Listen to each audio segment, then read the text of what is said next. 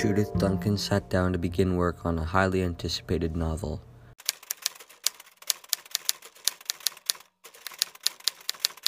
Her comeback, as some would say. After 20 years of not writing, she was looking forward to getting back to the cutthroat world of an author. She had done well for herself, so well in fact, that she had been nominated for multiple awards based on her skill and ability to write.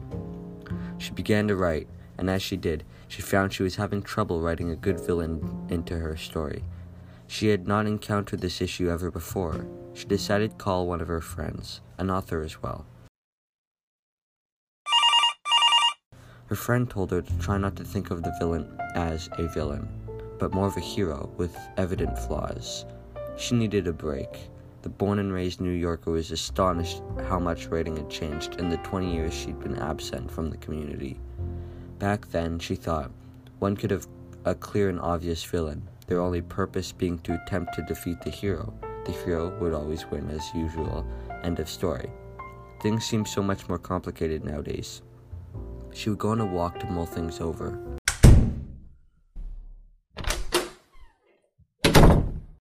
When she got back about an hour later, her mind was buzzing with new ideas of how to make this work.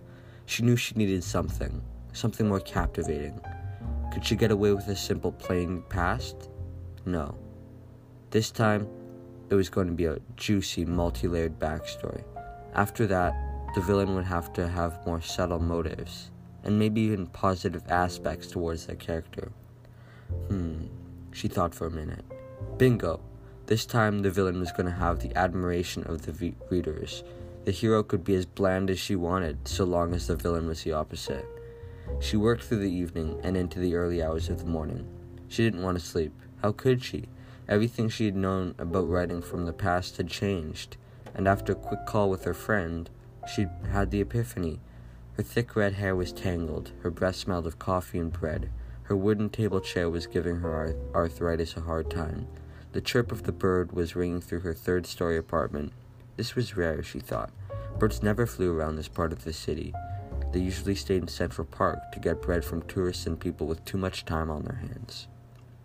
When she was finished writing, she sent her work back to her editor. He replied, said he was impressed with her writing. He mentioned why he liked it, that the story was much more layered than her previous works. Judith was content. She'd succeeded. By giving the villain less generic traits, having more subtle motives, and not finding out who the villain was, she was able to write a work of fiction without being tacky.